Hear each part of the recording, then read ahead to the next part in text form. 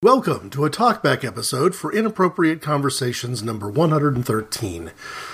My name is Greg, and the Inappropriate Conversations episode Raised on Robbery was released February 15th, 2013.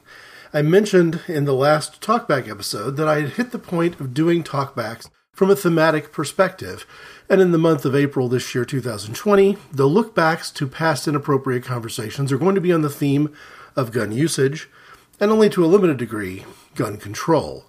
I want to keep the intro to this particular talkback short, because compared to the last one that I shared earlier this month, this original Inappropriate Conversations episode is a little bit longer. It's more than an hour from end to end. And as I've always done with talkbacks, I'm reproducing the past episode as is. It might include promotions for podcasts that no longer exist. Some of the very oldest episodes have the Podbean URL instead of the better way to reach this show, which is inappropriateconversations.org. I also can be reached at ic_greg@hotmail.com, and on Twitter, I'm ic_greg for both the Inappropriate Conversations and Walk the Earth podcasts. On Facebook, the two have separate independent pages. When I hit the point of calling Jackie Spear a different drummer just a couple of episodes ago for Inappropriate Conversations number 226, I included a quote from her, at least I intended to, where she was having a debate on the floor of the California state, the legislature in California, about a gun control initiative where somebody sort of either stood up or interrupted to challenge her on whether or not she had actually ever fired an assault weapon before. And her response was, "Have you ever been shot by one?" Because unlike anybody else in the California Assembly that day, she had been, numerous times. And I detail that in the Different Drummers segment for Inappropriate Conversations 226. To me, it's less dramatic than that. It's not, have you ever fired a handgun before? Have you ever pointed a handgun at somebody's head before and threatened to kill them? No, I haven't done that. I have been, on the other hand, on the receiving end of such treatment. And I call the storytelling behind that Raised on Robbery. Thanks for listening.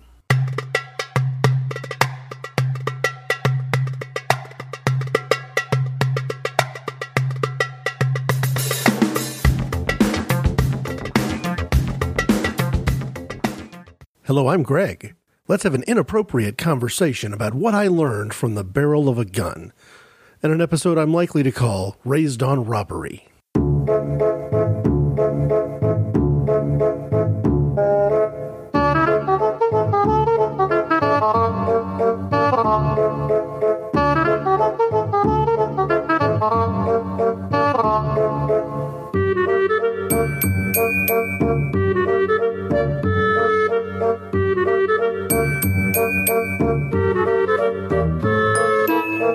The phrase raised on robbery is a reference to our different drummer, who we'll get to first today. However, there's a couple of things that I need to just put up as a disclaimer right at the beginning of the show. And that is to say that this is not going to be an episode dealing with questions of gun control.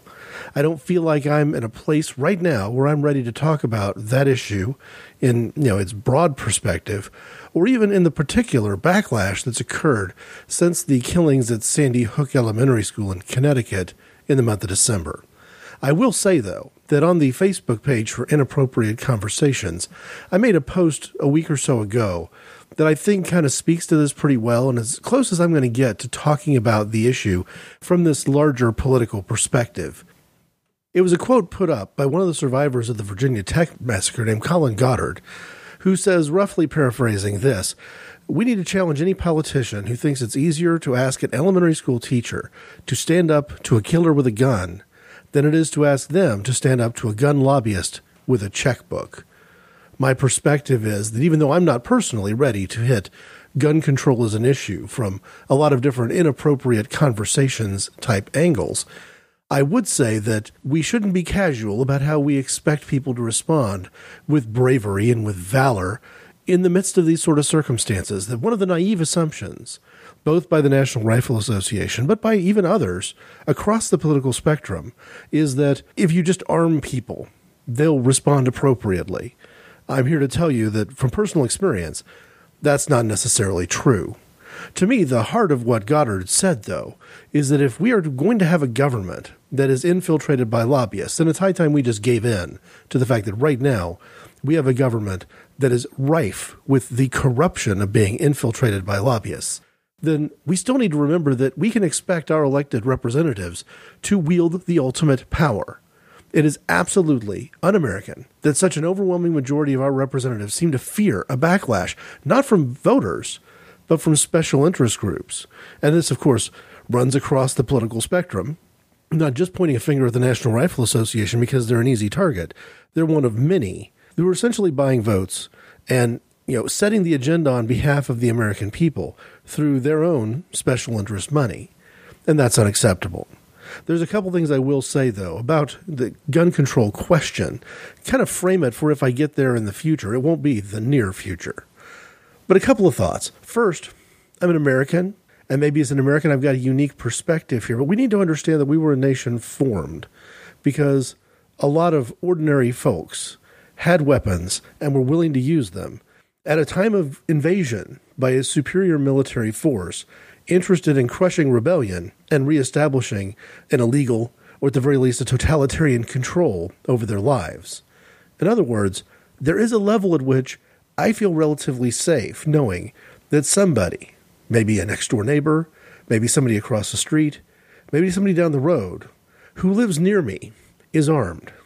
And if there was something going to go wrong in my neighborhood, perhaps that individual might be able to respond faster than the police, or at the very least would be capable of providing an answer if an answer were needed. It's rare for me to have a gun in my home. I don't personally feel like I'm willing to put in the time and effort that it would take to be the kind of responsible gun owner that I would want this hypothetical neighbor to be. But having said that, I don't think that it's inherently problematic that somebody who lives in my neighborhood might have a rifle or even a handgun and be quite talented at using it. On the other hand, the Second Amendment clearly states that what we're trying to achieve is a well-regulated militia. This does not mean that the only people who can have guns are part of the National Guard, part of the Army Reserves, or part of the Army, Navy, Air Force, and Marines. But what it means is that those people who do have legal guns, registered to own them, cannot own those guns in the context of preparing for the eventual violent overthrow of our country. When you listen to the language, some of the words being spoken by the NRA and by a lot of people who are supporting that same view, concurrent opinions, if you will. The undercurrent is that they don't like this president of the United States. They don't like a lot of the people in Congress. As unhappy as I am about the influence of special interest money on the political system, they're more upset about the way the courts have behaved, or the fact that the American voter seems to, in a majority rule for 2 consecutive elections, seems to have voted in people that they prefer had not been voted in. It's important to understand, though, that this concept of the freedom of gun ownership, the right and the responsibility, cutting across all of our population, that there was an expectation that farmers and ranchers would own guns. There was sort of a notion that our police should be armed. I mean, this is, again, one of the things that goes all the way back to revolutionary times, tied in with this idea of being a well-regulated militia. And my question is, how can you be a well-regulated militia if the people who own the guns and are standing in a unique position to provide this sort of emergency service, this Red Dawn Patrol, if you will, to refer to one of the movies in the 1980s that I hated almost more than any other movie in the 80s. But if you're going to be that kind of emergency, last resort, ready to, repel an invasion of some sort, it is appropriate, not inappropriate, that the government have some idea of who you are. How can you get the phone call at our hour of greatest need, telling you where the problem is, and asking you to do the patriotic thing of picking up your gun and your ammunition and defending this great country, if your assumption is that the country has absolutely no business knowing who you are and knowing what your arsenal is? And it's worse if that arsenal is being accumulated, not in the interest of defending the United States against enemy invasion, but in the interest of overthrowing the United States. And I've got an open mind. I understand the perspective of people who feel this way. They believe their government has already been taken over and that their rights have been usurped and that, one day they may have to rise up and defend themselves against the jackbooted, dictatorship crushing them under its heel. But the reality is what they're really upset about is that, 52 or more % of the American people just happen to disagree with them. And for that to engender language about overthrowing the United States government actually supports the case for gun control and a reinterpretation of the Second Amendment more than anything I can possibly imagine. If you would like to be the backbone of this country, armed to the hilt and ready to defend her against any attack, own it, claim it, and allow yourself to be part of a well-regulated militia.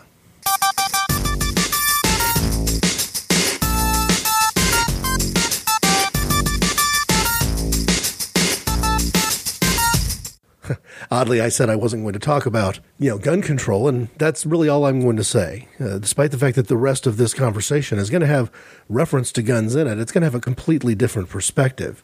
But before I get there, I probably need to make the disclaimer that the title of this particular show really isn't about robbery per se, at least not me being raised on robbery. And if you know the song by Joni Mitchell, who's our different drummer today, that song's lyrics certainly have nothing to do with the topic from either one of these perspectives. She's not singing about gun control. She's only singing about crime in the loosest sense of the word, in terms of the way people manipulate each other in a singles bar setting, or perhaps an act of prostitution in the form of open solicitation. But to me, the phrase is attractive, partly because I'm a huge Joni Mitchell fan, also because it does apply to what I'm going to share the rest of the way here, and that's how has my life changed and altered? Or how did my perspective change when I personally was the victim of an armed robbery? But first, to Joni Mitchell. A lot of times when I talk about musicians on Inappropriate Conversations, it goes all the way back to the very earliest moments. Freddie Mercury and people like that. I'm discussing elementary school as my first listen. And I'm quite certain that I probably heard Joni Mitchell during that time as well. Album-oriented rock radio in the early to mid-1970s would have had no problem playing Joni Mitchell side by side with bands like the Grateful Dead and Led Zeppelin. But you heard less and less of Joni Mitchell the further into the decade of the 70s you went.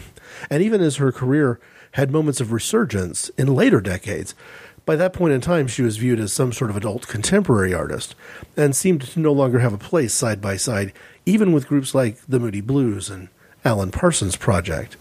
I think that's a mistake. But it's a mistake because of the quality that makes Joni Mitchell inherently different. What truly makes her a different drummer is that her musical style didn't fit into that one categorization. I probably heard Both Sides Now, easily the earliest song I can remember from Joni Mitchell, and probably heard it first from Judy Collins instead. So if you think of Joni Mitchell as a songwriter in the early years, you'd easily put her in that same category with Joan Baez and other people as part of the folk movement. But to me, it's more poetry than folk, and it translated well enough to other forms like jazz and world music, particularly because of that poetry. Now, I probably could have and should have named Joni Mitchell as a different drummer quite some time ago. I probably had her in mind originally when I thought, who is the best different drummer for the episode that I called Sacred History or Sacred Friendship, that theme, because she would have fit in quite well, where instead I chose to go with Carl Young. And if you're going to get bumped for another different drummer, getting bumped by Carl G. Young is not a bad way to go. But I also thought that, there's a flexibility to Joni Mitchell. If I just hang on to her, there'll be a future show, maybe a points and questions type show, where she just slots right in. Because I can talk to and about her in almost any context. But I will tie back to what inspired me originally to think of her in terms of sacred history. I'll do that at the very conclusion of this segment. In that writer's vein, where I'm going to skip past her jazz period, her collaboration with Mingus during his dying days, and I'm going to jump from the very end of her career, or at least the more recent albums, the last, say, 15, 20 years, and then I'm going to end with the very beginning. And I'm going to do so with quotations, because I think that it's fair to say that we can count on Joni Mitchell to represent the concepts of Inappropriate Conversations with words alone in areas like politics, sex, and religion. And I'm going to use 3 examples specifically to illustrate those points in actually precisely that order, and oddly, in a reverse chronological order at the same time. I want to start with an album that she put out kind of near the end of my record store experience. This was certainly the last album that I bought from her while I was working in a record store. The album called Taming the Tiger, and my favorite track from it, No Apologies, written in the aftermath of a scandal where U.S. servicemen on a base in Japan had been accused at least once, perhaps more than once, of detaining and or kidnapping and certainly raping teenage girls. Here's the opening stanza. The general offered no apologies. He said, "The soldiers erred in judgment. They should have hired a hooker. No apologies to the outraged Japanese. No, sorry, little girl. The pigs just took her." This is the kind of direct, straight-to-the-point writing that Joni Mitchell has really offered throughout her career, regardless what the musical backing might have been. And in this particular song, which hits other topics, actually goes into sort of a macro-political view by the end, still brings it right back and kind of does the circle in the songwriting style, ending the song with the same beginning line. The general offered no apologies. A few years earlier than that, with the album Night Ride Home, I became convinced that Joni Mitchell had fully returned, and that if she hadn't hit the songwriting stride of the very early 70s fully and completely, she had certainly matched anything that she did in the mid to late 70s. And the track that really won me over, I'm going to jump around and quote several pieces of it, is Come In From the Cold. One of the issues that she had during this era of putting out albums on the David Geffen label was that she was writing songs that were obviously going to be the hit single from the album, but at a length of 7.5 minutes or more. And in the MTV generation, as with perhaps the 60s and certainly the 50s, there was just no leeway for that. Steely Dan could produce a song and release it to radio as a radio song or a radio single at this length for a track like Deacon Blues in the mid to late 1970s, and the radio stations would have no problem snapping that up and running with it. Sadly, not 20 years later. Here are some of the lyrics to Come In From the Cold. And I think you'll see the sexual component is really what attracted me to the song. Back in 1957, we had to dance a foot apart, and they hawk-eyed us from the sidelines, holding their rulers without a heart. And so with just a touch of our fingers, I could make our circuitry explode. All we ever wanted was just to come in from the cold. I've talked about this concept before in previous inappropriate conversations, that when you censor something, when you restrict it, when you deny it, all you ultimately do, if you're 100% successful, is create a fetish. And that you could actually shield male and female contact from happening to such a degree that you focus all of that energy into whatever kind of contact is allowed. And here she's saying, hey, if the only thing we can do is hold hands or touch fingers, at least to a teenage girl in the 1950s, that might be the most sexually explosive touching of fingers or holding of hands in recorded human history. At least it feels that way in the writing style of Joni Mitchell. Picking up with the next verse, we really thought we had a purpose. We were so anxious to achieve. We had hope. The world held promise for a slave to liberty. Freely I slaved away for something better, and I was bought and sold. And all I ever wanted was just to come in from the cold. To me, this is leaving the 50s, moving into the 60s, truthfully, and with the perspective of full adulthood, looking back at some of the naive ideas of the concept of perhaps being a slave to liberty. She ends the particular song, and again, a very poetic song at that, this way, kind of restating that verse that I just shared. When I thought life had some purpose, when I thought I had a choice, and I made some value judgments and a self-important voice, I was out of line. But then absurdity came over me, and I longed to lose control. Oh, all I ever wanted was just to come in from the cold. Those are 7.5 minutes of one of the best singles of Joni Mitchell's career. When I go back to the beginning, though, there is, and you may be able to find this online, an episode of a simply syndicated podcast called Albums You Should Hear. And one of the best, or at least one of my favorites, of the Albums You Should Hear series is the review of Joni Mitchell's Blue. Now, obviously, any good podcast that's a review, a positive review of an album, which the inherent nature of a show named Albums You Should Hear is that it's either going to be an album that's recommended because there's that passion involved, or it's going to be something looking back historically to say, well, this is important.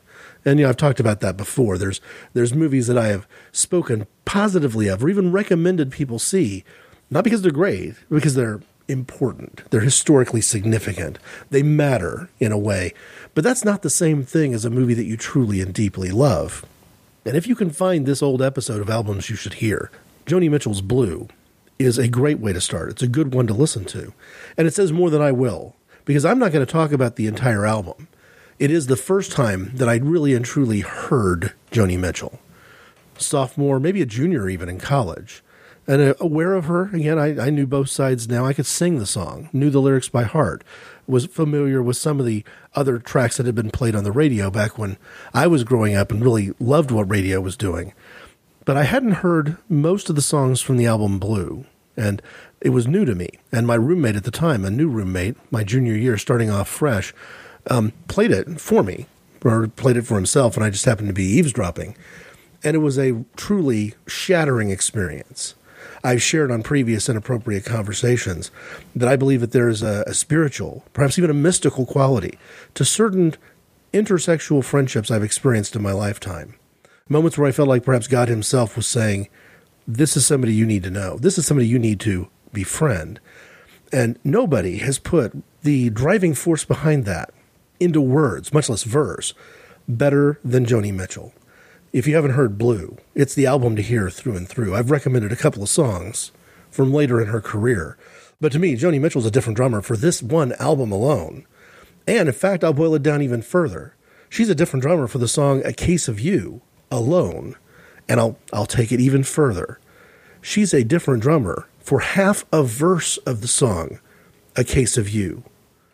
When Prince did a tribute reinterpretation of a Joni Mitchell song for one of the many tribute albums that have been done to her songwriting over the years, he picked A Case of You, and he also, like me, perhaps focusing in on this one moment, didn't do the complete lyrics end to end like you tend to see a tribute album, especially what you do if you're doing a tribute to an artist that has a great deal of poetic integrity. To leave out words seems like a strange choice. But I would argue that focusing in on these particular words was a brilliant choice, and it was a great example of addition by subtraction. So when I think of intersexual friendships and moments in the past when maybe I've written a letter to myself, or a letter that I described as being a letter to myself, what I meant when I described that is that there have been moments in my life where the line between me and that other individual had been strangely blurred. And I've even uttered these words before in, thankfully, a situation where it didn't scare the hell out of the other person, and just said, hey, you know what? Within this context, in this particular situation, we could be the same person.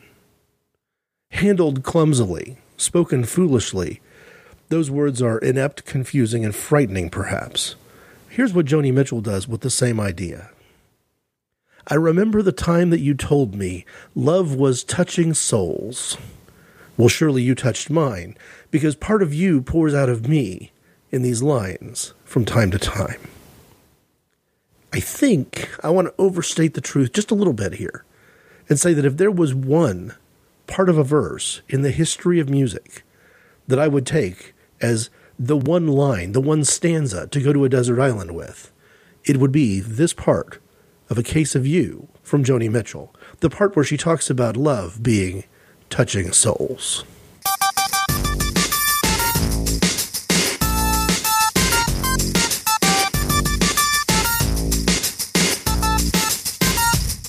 As you surely know from listening to previous Inappropriate Conversations, I use a lot of promos on the show. It's because I listen to and enjoy a lot of podcasts. And one of the podcasts that I'm going to promote today is Geek Fights. Geek Fights has, in fact, done a recent episode where I got to join in to the latter half of the show, the best Law & Order character. And Law & Order makes a good segue for me here. And at some point I'll drop in the Geek Fights promo where it seems to make sense in the storytelling. Perhaps I'll find a suspenseful moment. But I've also been weaving some shout-outs just into the body of the stories themselves. And I feel like this is the time to do that a couple of times in a couple of different ways. I mentioned Simply Syndicated already in Albums You Should Hear. One of the shows in Simply Syndicated that I didn't really talk about much, didn't promote, in episode 100, talking about the evolution of my online experience leading up to this podcast itself. One of the ones I sort of skipped over was The Definitive Word. And the format of the definitive word was fantastic, in my opinion. It was, 2-3 people getting together, sometimes more, having a discussion. The topics could be as serious as things like, prostitution or abortion or plastic surgery, but they also could be as lighthearted and as frankly silly as, beverages or superheroes. And, the conversations didn't necessarily start out to be funny. There was comedy along the way in almost every episode, but the main thing was actually trying to have a serious conversation about a topic from the perspective of ignorance. The definitive word being an ironic title, that they were not in no way, shape, or form offering the definitive word on anything. Now, of course, there's exceptions. One interview that the host did with his father about the state of the law in Hong Kong and just the difference in Hong Kong culture versus British culture did actually have expertise to it. It was people talking about things that they personally eyewitnessed and personally experienced as British citizens living abroad. Another one, perhaps my favorite, plastic surgery, goes back so far it's probably definitely not available on the feed. But there was a great deal of good information, solid historical perspective, compelling opinion, and hilarious comedy all rolled up into one. I mention that because if you talk about a ripped from the headline sort of review of news of the day, Secretly Timid, lately, and perhaps for its entire run, I've only been listening for a few months now, has certainly captured that spirit. They are, to me, right now, my surrogate for the definitive word, perhaps my permanent surrogate for a show that is more likely than not gone forever. It is, in every sense of the word, pod-faded. But there's another show I've been listening to lately that I think is going to help as this introduction here. If we got this Law & Order concept that Geek Fights has put out there in their show, just released this week, as I'm recording this week. But there's also another show I've been listening to on the Nerdist Network lately that I bypassed when it first came out because I thought, well, surely this just can't be for me. It's called the JV Club. JV standing for Janet Varney, the host of the show. And essentially, the podcast theme is girl talk. And it doesn't devote itself to a theme or a topic. It's truly the person that's related to it. And so there's some people that she's had on the show that I'm familiar with. Comedian Tig Notaro or Lorraine Newman from Saturday Night Live. But there's others where I don't know who she's speaking to, but I know that she knows that person. And it's literally like eavesdropping on those moments that you can't cover up with lipstick and powder, as Elvis Costello famously wrote. It's girl talk in every sense of the word. And the one thing that she's doing, the JV Club is a good pun. It's both her initials, Janet Varney, the host of the show, and also makes a reference to high school. In fact, makes a reference to being in the underdeveloped side of high school, not a varsity perspective, but a junior varsity perspective, not a starring role, not a superstar, not a big man on campus, or in this case, a big woman on campus, but the JV. And the show really, to me, has resonated because it has the same kind of nostalgic feel that I do. And in episodes I've listened to recently, both fairly new ones and some old ones as I sampled through the year of shows that they've put out, really talk about that idea of saying, there's some experiences in high school that stick with you for your entire life. And in some ways, you're still resolving those issues in a subconscious way without even realizing it. That if you were to encounter some of those same people again, you might have a strange flood of emotions that you weren't prepared to deal with. In an episode a few months back, she talked with somebody who had saved almost every letter of correspondence she'd received throughout her years, at least, throughout her school-aged years, both from female friends and from boyfriends. And she said, she almost didn't recommend reading those letters. It was Jessica St. Clair from last April. It shocked her, and it would probably shock any of us, how those emotions are not yet fully resolved if you were to go back and read some of those things. And to me, that's kind of exactly what I've been talking about whenever I hit a nostalgia topic on Inappropriate Conversations. And this one, really, rather than truly being a political topic, I'm not going to come away with any point of view about gun control here. I've promised that, and I'm going to live up to that promise. But it's a story from my past that's true. And it's a story that answers the question of whether or not we can assume that if you simply arm school teachers, that that's all you need to do, that them having a weapon in their hands at that moment of great crisis answers all the open questions. The more guns response from the NRA, in other words. So the first thing I thought a couple of months ago, when I heard the name Victoria Soto for the first time, I think a lot of us will still remember this. The images are tragic and fresh in our memory. Soto was a first-grade teacher at Sandy Hook School in Newtown, Connecticut, who, upon hearing gunfire in the school and realizing that a genuine crisis was going on, hid the children in cabinets and cupboards inside her classroom, and then when the gunman finally reached her part of the school, allegedly lied to him, telling him that the kids were in the gymnasium, and pretty much laying her life on the line as he shot and killed her as the only person available to murder at the time. Now, I've got some questions about this story that we may never get an answer to. The eyewitness, or the ear witness in this case, to that conversation would more likely not have to be one of the kids hiding in a cabinet. So I don't think we know exactly what the verbal exchange was. I don't think we can put the conversation between her and her killer in really solid quotation marks. But there are some facts here which cannot be disputed, at least based on the evidence available to us. Those kids survived because they were hiding in cabinets and cupboards. The idea was surely hers and not anybody else's. And she was able to maintain the front that the kids were not in the classroom at all, that they weren't hidden in any way, they weren't available to the shooter, and sacrificed her life to make that bluff work. In other words, when people refer to her as a hero, I think they're telling the truth, because my experience tells me that at age 27, she was much more brave and much more composed than I was in a not quite similar situation at age 17. Now, the gap between age 17 and 27, pretty big. And the authority level that a school teacher has over a group of first graders in an elementary school is much greater than the assistant to the assistant to the assistant manager in a movie theater. So I think maybe I sell myself short when I tell this story, that if I had had more authority and maybe a few more years under me, I would have kicked into some sort of damage control, that if I thought I had somebody to protect or a way of protecting people, I might have done better. But let me paint the picture first. Most times if I refer in inappropriate conversations to my work, I'm referring to jobs I don't have anymore, specifically the record store. And there's lots of reasons for that. There's a lot of different drummers who are musicians. I had a lot of experiences there. But the job that I had before I went to college, so before the newspapers, before the record store, was being the assistant manager of a movie theater. And I've relayed some parts of that story in the past. Well, it all began really a couple of weeks before Christmas in December of that year. The summertime before that, before school started, I'd been working at a grocery store, sacking groceries, sweeping floors, driving the bakery truck on the weekends.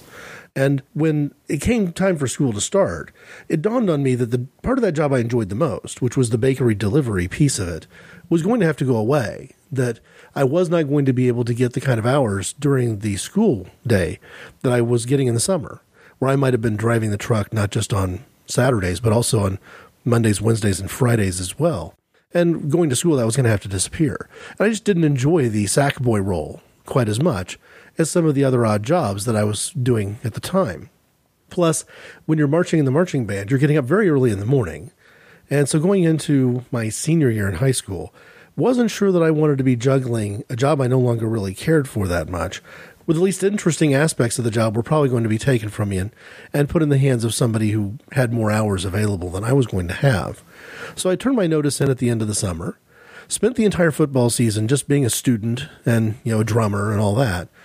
And then when December rolled around and my team was eliminated, unable to make the playoffs, and marching band season was effectively over, I decided to apply at the movie theater. And it was a great time to do it because even though we think really more of the mall and traditional retail as having that need for a lot of Christmas help, and a lot of that Christmas help necessary before Thanksgiving, but it's after Thanksgiving, going into the Christmas break, when the movie theaters have their spike in demand and their need for additional help. So I was able to work for 2 or 3 weeks and learn really important things. How do you run the popcorn popper? How does the box office function? Can you run the projection equipment? Things of that nature, to give me kind of a broadband set of skills that could be transferred and used at any point. I was an employee who, by the time I got to the month of February, this, by the way, is February almost 30 years ago to the day, at least by the time I release this, I'll be releasing this pretty close to the 30th anniversary of the events I'm going to describe. I had a few weeks, well, really months under my belt, and had proven myself to be the kind of person you could put in any situation. I could be in any role at the concession stand, I could run the projection booth, and I could work the box office. On this particular night, I was working the box office. And it was a Friday night where we had a new movie opening. Now, we were a twin theater, and a twin theater with a lot of seats. The combined seating in both of the auditoriums wasn't quite 1,000, but it was closer to 1,000 than it was to 500. In fact, we probably had almost 500 seats in one of the theaters by itself. And that was the theater that was showing the new movie. So what we'd done is when Quest for Fire came out, which was the new movie that had just been released, it had a lot of buzz. In fact, this might have been the second weekend of that movie, come to think of it, because the word of mouth had just suddenly taken off. A Richard Pryor film had previously started, and that's always a good box office draw. We'd bumped that from the main auditorium with the Dolby sound and all the hoopla to the secondary auditorium, which was a little bit smaller, though not a lot smaller, and didn't quite have all the same audio quality. But you get the Richard Pryor comedy compared to all the effects and all the things that were going to be going on inside this anthropological sort of new age film. I don't know how to describe Quest for Fire. If you haven't seen it, then any description I give is going to seem completely whacked out. But it's actually true that this is a movie that was made with no English language in it whatsoever. Few, if any, subtitles. I don't think there were subtitles. You basically have a caveman story. And a caveman story with great comic moments, but not told as a comedy. Literally told in a serious way, where a tribe has lost its fire in a massive rainstorm and has to send some warriors, some young men, out to try to find more fire. At a time at the dawn of man when the knowledge of how to make fire was not widely known. And in the midst of their adventures, they're chased by a saber-toothed tiger, they encounter a rival tribe, all sorts of things happen. But none of it in English, none of it with dialogue, none of it with subtitles. Well acted, good makeup, but nevertheless inherently comic, just because you have so much of it being told in what's essentially pantomime, and on some level, that's going to be comic. So Quest for Fire opens up, we're selling out. I showed up after school, so like 5 o'clock, 4:30, and even the early shows were a sellout. And of course, on this particular night, the 7 o'clock show was packed, we were turning people away, and the 9:30 show was going to sell out as well. So we'd done as much business as I'd seen since Christmas time, since school was out for these movies. And one of the things that the boss that I had at that time did really well is she was very aggressive about procedure. So it was very unlikely that we were going to, have a lapse in judgment, cut a few corners, break a few rules, and especially if we were really busy. I'd worked with managers, in fact, managers of other movie theaters in this same chain, where being really busy, out of control busy, would be an excuse to not do things exactly right. But under this particular manager's leadership, the crazier things were, the more people were there, the more important it was to execute properly and fully and well. So at some point during the evening, kind of between the two movie start times, in that subtle lull, call it 8:30, 8:45, the crowds had not yet been released from the previous show, and they hadn't started coming in yet for the last show of the night. I'd gone off to use the restroom. And when I came back, the manager had sat in for me while I was gone. The box office never left unattended. And she had drained the box office. And what that means is that even things that I had dropped into the lockbox below the cash register area, there was no cash register, but the till, she drained all of that as well, to where there literally, she'd brought me $100 in ones, $25 in fives, and there was precious little left at the box office at that point in time. And she would do this again later on, at the end of the evening, staying on top of things. I want to say that this small twin theater did something like $25,000 in business that day. Again, most of it going to Hollywood, because the box office receipts tend to just pay for the film. But, the cash registers at the concession stand didn't do bad business either. If nothing else had happened the rest of this night, I believe it still would have been very memorable for me, because it was just one of those strange moments. It was after Valentine's Day. There was still a good deal of couples traffic going on. And we had one of those restaurants across the street that kind of engendered a lot of, frivolity among its patrons. It was the kind of restaurant where the wait staff is paid to insult the patrons, and they're as likely as any other restaurant in town to have a masquerade party on any given Friday or Saturday night. And this was one of those nights. I don't know what their drink specials were. I don't know what their food specials were. Maybe it was just the novelty of a fancy dress party. But they had drawn a huge crowd. And by my recollection, they had drawn a very drunk crowd as well. People had gone to this restaurant, say 7:38 at night, had a lot of drinks, had a lot of food, had a lot of fun, and for whatever reason decided that maybe coming across the street to watch this new weird anthropology film would be the fun way to cap off their night.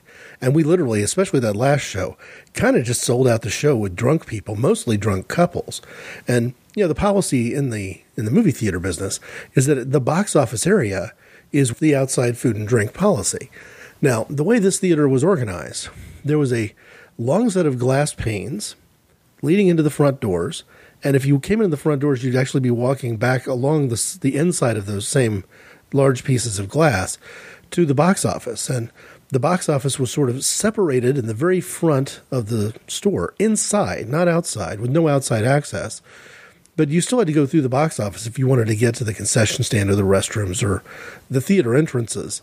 Set apart from the concession stand, to where if the guys in the concession stand were telling a hilarious joke, I wouldn't hear it. And if I was trying to read or study for school or whatever, they wouldn't disturb me. So the box office was a great place to be if you really wanted to get something done, unless you've got two sold-out shows, and both of those sold-out shows are comedies, and lots of drunk people are coming in. And normally, when you take a gin and tonic or a glass of wine or a bottle of beer away from somebody, when you're imposing the no outside food or drink policy, you're going to create a bad atmosphere. You're going to make people unhappy. And I'm telling you, this group was in such a good mood.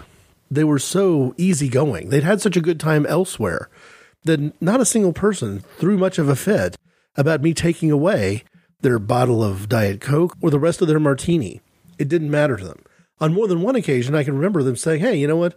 This kid looks like he's had a rough night. You go ahead and finish my gin and tonic. Here, have my vodka Collins. I mean, I didn't drink any of the leftover washback that they offered me, but I got offered it more than once. And again, strangely, cheerfully. If you try to tell somebody they can't bring their Snickers bar into the theater, you're likely to have at least a bad customer experience, if not an argument on your hands, but not on this night. They were having a good time, and they weren't going to let any annoying movie theater policy throw them off. By and large, they were congregated around the concession stand area and waiting to either go into the theater, maybe we were cleaning it up. It takes longer to sweep up the mess in a theater that's sold completely out for a couple of shows in a row.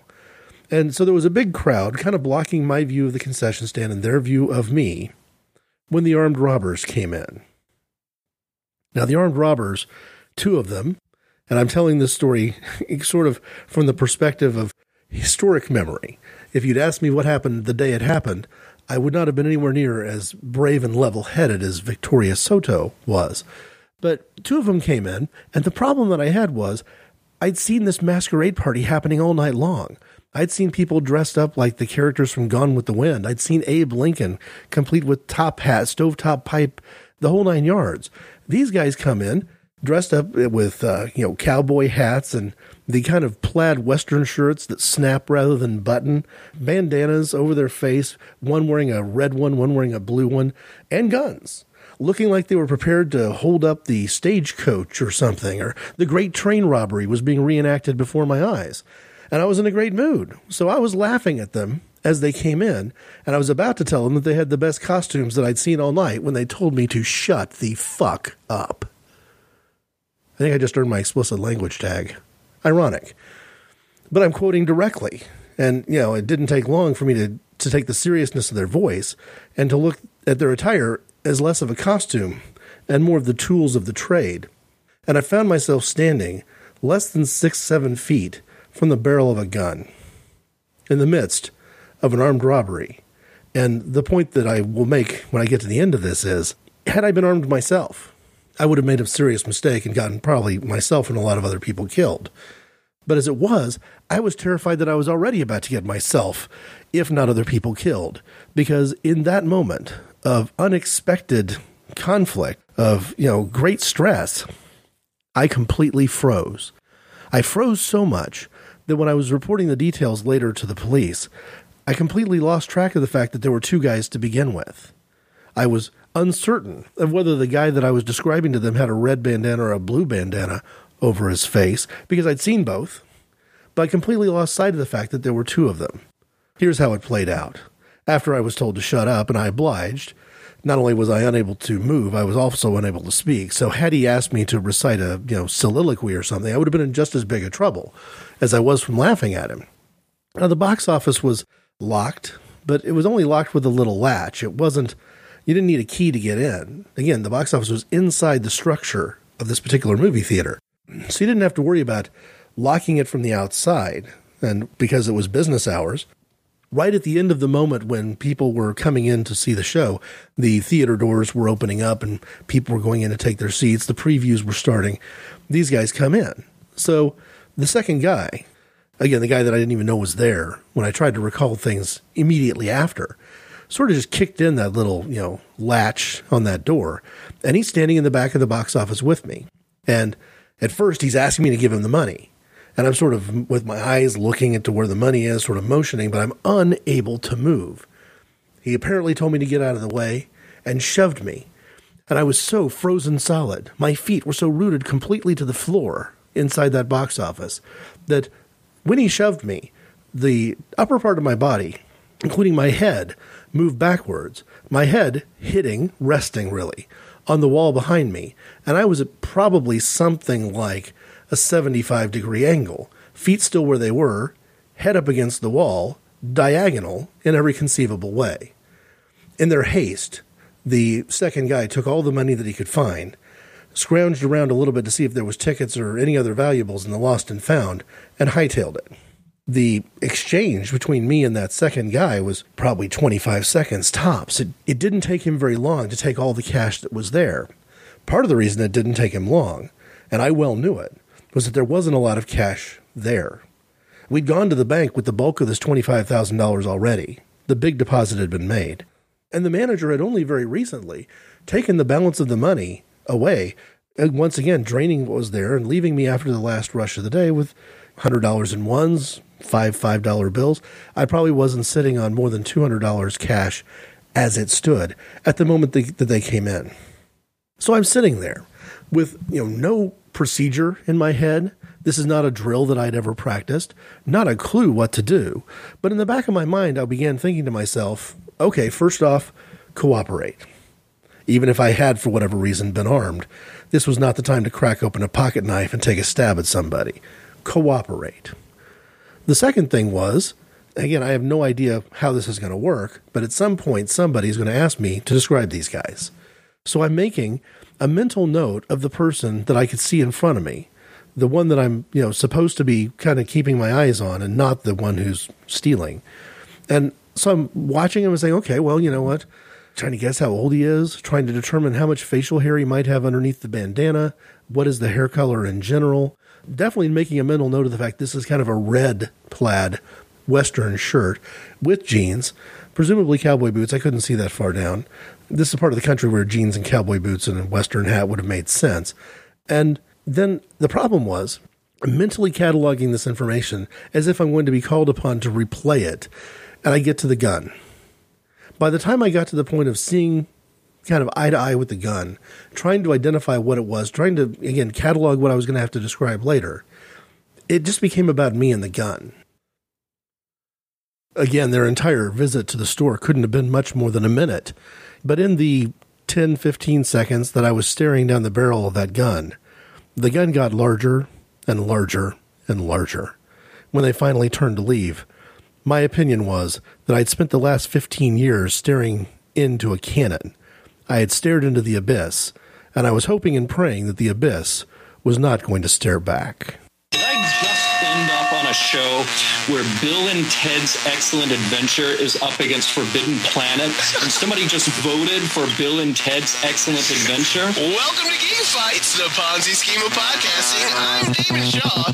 With me, as always, is Mr. Mike Ortiz. So what are we fighting about this time, David? Best sci-fi movie of all time, best token minority, best animated TV series. Listen. GeekFights.net. Once they turned to leave with whatever money they could acquire, I was simultaneously relieved that they were going. This could have been ugly. They could have headed, Pulp Fiction style into the actual concession area and tried to rob the concession stands, tried to rob customers. They didn't do it. This was a snatch and grab type of a robbery, and they were on the way out the door. But the other thought that occurred to me was that I had failed in every conceivable way to be cooperative. I mean, these guys come in, they've got serious business they're trying to take care of. It's a, potentially life and death matter. There's certainly a lot at stake for them. And what have I done? I've laughed at them on their way in the door. I've failed to speak to them when spoken to. I didn't move out of the way very well when they were trying to move me out of the way and take the money. When they were trying to steal what was in the box office, they had to have known they didn't get anywhere near the amount of cash they should have for 2 sold-out shows. And who knows, maybe they'd been casing us for much of the night and knew that we had several sold-out shows in a row. And I began to get very concerned that at the point that they were at, could their disappointment have led to some sort of retaliation? Was I, in other words, having cooperated fully and completely, still going to get shot on their way out the door? And really, at that moment in my life, believed that there was at least a 50-50 chance that it was my last day on the planet. Again, I'd been staring some 6-7 feet away from a handgun pointed directly at me. I didn't know whether these guys had an itchy trigger finger. So what I did was, realizing that the best chance I had of avoiding being on the business end of a bullet was to have the box office structure in my way. Now, as the structure goes, the box office really wasn't all that impressive. It was made up of particle board, not, real solid wood, but there was enough particle board there to hold up this countertop area. And underneath the countertop were at least 2 or 3 layers of metal, because the tickets at the time, this is, kind of the old-fashioned method of handing you a paper ticket and somebody else tearing it. We're living inside these metal cabinets, these metal sheaths. And so I figured, well, I've got at least 2 layers of metal in me, no matter where. So if they tried to shoot me, I'm not going to be standing up. If they tried to shoot me through the box office, maybe the metal is going to slow all this down. And then I realized that they were probably going to take off and run right past the panes of glass, the big windows. So as they're heading down the sidewalk to get into the getaway vehicle, whatever that was, I was crawling on my hands and knees to be on the other side of the box office at all times, to make sure that wherever they were, I had these layers of metal between me and them. Because you can't trust the character and judgment of somebody who would go in and commit an armed robbery on a busy night with a place full of witnesses. And then I realized there were probably witnesses. And the reason that dawned on me is that I'm kneeling on the floor. I'm literally hands and knees, doggy style, in front of the box office, trying to peer through the window to see if they've left. More than anything else, I wanted them gone. I had no notion that I was going to see the getaway vehicle or make any mental note of its license plate or its make and model. I was literally just trying to make sure that I was safe until they were gone. Well, the few drunk partygoers who were still hanging around by the concession stand at that point had not really noticed that what had occurred was an armed robbery at all. Instead of being terrified by the fact that two men with guns had come in and held up the place that they were standing at as customers, they were laughing and making fun of me for being on my hands and knees. I was hearing comments like, hey, he must have finished that vodka Collins you gave him after all. He's already flat on the floor. Look, he's drunk as a skunk. I'm catching all this flack from customers who never seemed to realize that at any point, that just a minute earlier, they were actually potentially in grave danger. Now, luckily, the people at the concession stand, halfway across this large lobby, had enough distance to have some perspective. They had recognized that what was going on was an armed robbery. And once again, following unwritten, or at least policy we'd never read, to the letter. They didn't do anything impulsive. They didn't intervene. They stayed cool. They stayed cooperative. But they did decide that 2 things needed to happen the second those guys with the guns were gone. One needed to go into the office and tell the manager we'd been robbed.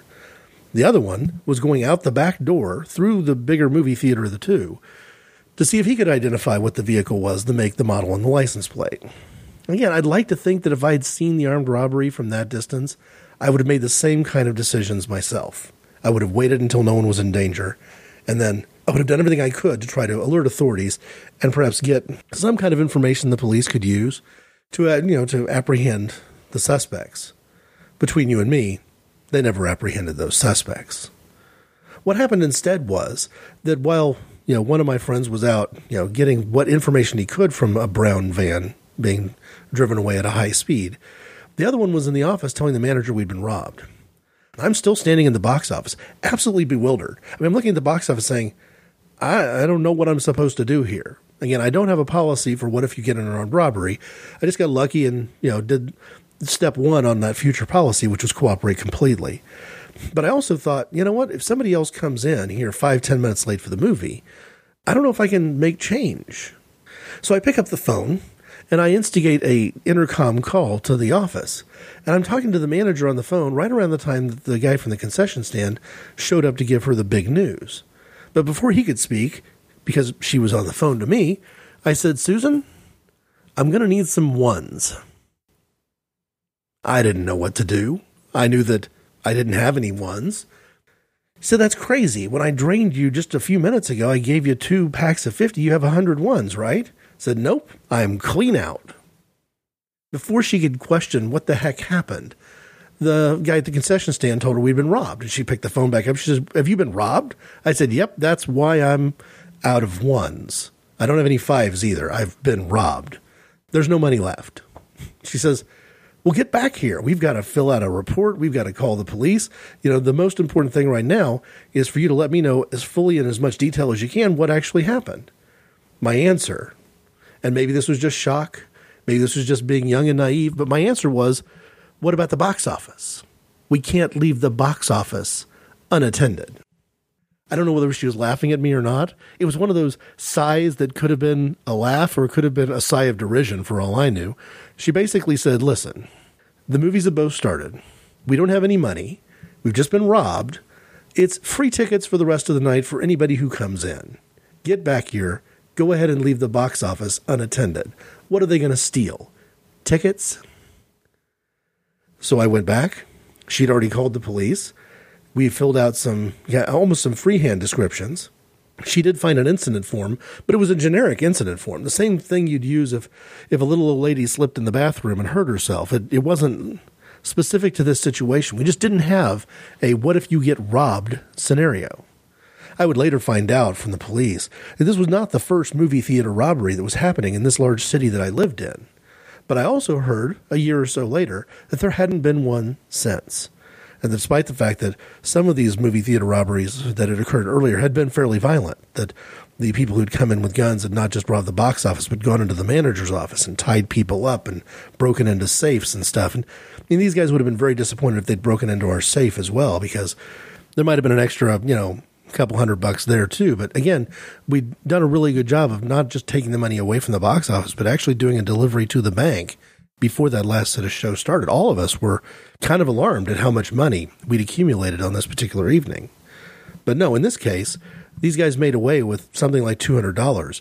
And the police would later tell us that they felt like maybe the string of armed robberies petered out after that, because if it was the same people, they weren't getting much reward. And perhaps in their minds, these different movie theater chains in town have been communicating with each other and just doing a better job trying to eliminate the large sums of cash that had been laying around when they first started their little ring of robberies. I think that's overstating it a bit. It was perhaps on some level just dumb luck. But I didn't mind taking credit for any role I may have played in putting a stop, or at least a stall, to this particular kind of robbery by making the risk-reward factor completely out of whack for somebody who would go in and risk fairly hard time for committing an armed robbery. The important thing for me was I had a gun held to my face, and in some level that changed a lot of things. Maybe it even changed everything. Dan Carlin, Common Sense. I'm sorry, folks. I know it's a little bit utopian, but, you wonder if these people can't have a statesmanship moment now. When could they have one? I mean, the kind of people we have in D.C. now representing us from both parties would fight during World War II. Fiercely independent. It's Common Sense. I mean, there is no moment that is so dire and so important and so threatening to our children's future that we won't suspend this sort of politics for? Slapping around the ideas until they're black and blue. Dan Carlin, Common Sense. When the police arrived, the main thing they wanted from me was a description. And I think, trying to make sure that there was no inside element to this theft, they interviewed the 3 eyewitnesses independently.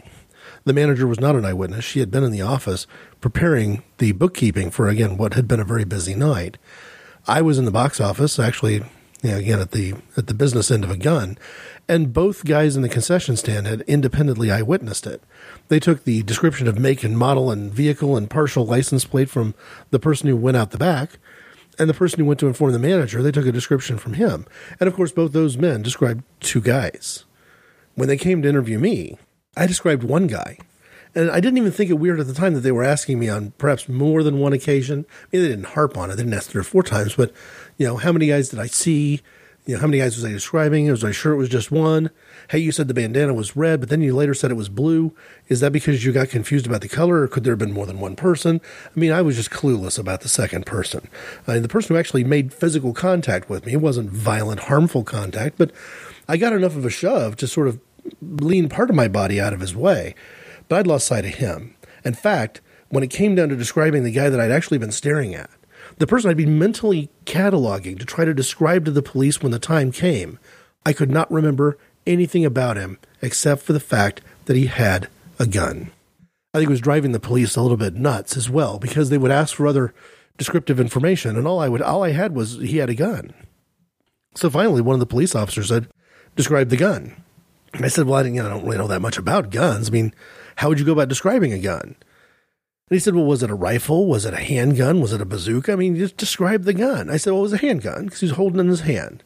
He says, "Okay, well, was it a revolver?" And then he went on to several more technical terms, none of which I was familiar with, not at age 17. And to be honest with you, probably not all that much now either. And I just kind of told him, I didn't really know. So he asked me what color it was. I just looked at him askance, to be honest with you, like he was trying to make some sarcastic comment. I said, "What do you mean what color?" It was gun color. Do guns come in colors? And he said, "Calm down. You've been through a stressful situation. Was it black? Was it chrome? Was it silver? Was it gold?" And as he's doing that, he's pulling out his service revolver to sort of show me where there are descriptive elements that might apply to a gun. Wooden handle, for example. And when I saw him pull out his gun, I kind of snapped too, kind of had an emotional reaction. And I said, "Okay, hang on a second. It was black and it was a revolver, and you can put that away now." Because literally, I was still stuck with this cannon-sized image of me looking down the barrel of this gun and it just getting bigger and bigger and bigger. It was a couple of days later before I remembered the Western wear and the bandanas and the fact that there was a second guy and that they may have been wearing cowboy hats and that they definitely seemed to be wearing jeans and that I easily mistook them for people who might have been dressed up for a costume party. That information came from me much too late, and it did corroborate what they'd heard from the concession stand. But the police officers were pretty blunt about it, saying, the odds of us catching these individuals, even with a partial make and model of a van, it's not that strong. And maybe I, as a witness, wasn't that strong either. I asked my boss and the district superintendent, a few days later, if I'd blown it, if I'd failed completely, if my inability to remember anything except the gun had been some sort of a problem. And what I was told was that probably the opposite is true, that had I been able to describe them accurately and well, whether that description corroborated what they'd heard from the concession stand or whether it was completely different, it didn't matter. Me in that situation, being calm, cool, collected, having a free-flowing story to tell about what they looked like and what they did, would have immediately been suspicious. It would have raised serious questions about whether I'd had something to do with it, because a 17-year-old kid in that situation, who'd never stared down the barrel of a gun pointed at him before, probably shouldn't have much immediate short-term memory of what happened. My memory was so bad, in fact, that there was a period of time, maybe all the way into March, maybe even into the very early part of April, where out of the blue, surprising to me when it would occur, I would suddenly have this irrational fear that it was them, that I'd be standing at the gas station pumping gas and a pickup truck would pull over next to me to pump gas. And there'd be two guys in it. I'd be, well, okay, hang on a second. There's two guys here. Maybe they're the same guys. I know that the guys from the concession stand said that it was a van, but maybe they have a truck too. And if they recognize me, I don't recognize them, but they might think I recognize them. And if they think I recognize them and they get uneasy about it, I shouldn't stare at them. But now, if I don't stare at them, how do I know if it's them? But how am I really going to know it's them anyway? Because I don't have that much of a good memory of them. And if they're not wearing the same kind of clothes, absolute, off the scale, irrational fear of complete strangers who had nothing to do whatsoever with any aspect of it. Now at work, I did what I considered to be the smart thing. Got myself back into the box office as soon as my manager was comfortable, as soon as I could, so that I wouldn't have any sort of irrational fear about that. It was very important that I sit in that chair on a Friday night, the next time some big movies open and we were selling the show out, and just have a normal night. drive down the same road where you got the traffic ticket. Otherwise, you may turn into one of those people who's afraid to drive down the road where you've had a bad experience before. That alone may have cured the issue at work, but it didn't cure the issue elsewhere. I finally snapped to and came to my senses and sort of changed my behavior at church. In the balcony, a few weeks later, me, my girlfriend who's now my wife, upstairs with some of the rest of the people in the youth group, and coming in late for the worship service was a middle to late middle-aged couple. Man and a woman, I'm going to say late 50s, early 60s, sat down a little bit behind us and across the aisle. So a little bit unusual for a non-youth, non-high school, college-age person to be up in the balcony. But there they were. And it sort of struck me strange because, well, it's a little odd that they should be there. And all of a sudden, that same sort of irrational response hit me. These could be the guys. These could be the ones who robbed me. What if they recognize me? I don't recognize them. And, my wife finally just tapped me on the shoulder and said, look, you've got to chill. You've got to get a grip on this. It's a middle-aged man and woman. Looks like they've never worn cowboy gear in their life. They certainly don't have a couple of 6-shooters. You've got to stop worrying about it. Being in church is a good place to put those kind of things to rest. I believe the Christian perspective would be that you can lay all sorts of things at the foot of the cross. And, again, I was in the exact right spot to sort of set aside what had become something of a sinful anxiety, making this event all about me, instead of what had really been a crime committed against the movie theater. And at that moment, I finished that maturation process of growing up, no longer being just the victim of an armed robbery, no longer being somebody who just stared down the barrel of a gun and maybe saw his life flash before his eyes, or on some level thought that might be a possibility. Instead, I became somebody who was on the other side of that, who had learned and grown and matured from the experience. Maybe matured more than I should have at 17 years old. But in that sense, I like to describe it as being raised on robbery. At the very least, I know what kind of bravery we're talking about when we say a 27-year-old woman standing before somebody who'd already gunned down a dozen or more people was definitely going to kill her. And the only question, was he going to kill her and another room full of kids at the same time? You cannot legislate that bravery. You cannot mandate that bravery. Putting a gun in her hands doesn't cover the gap. I was frozen solid, frozen in my tracks.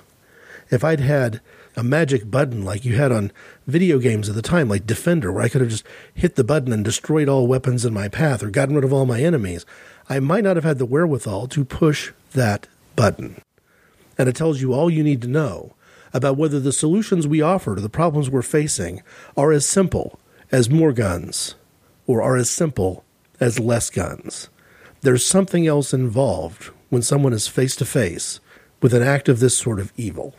And I know because I've been there. Thanks for listening.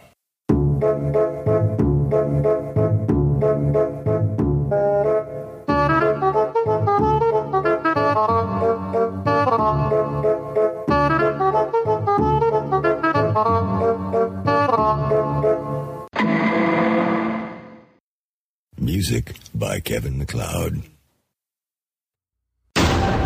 This show is part of the Pride 48 network.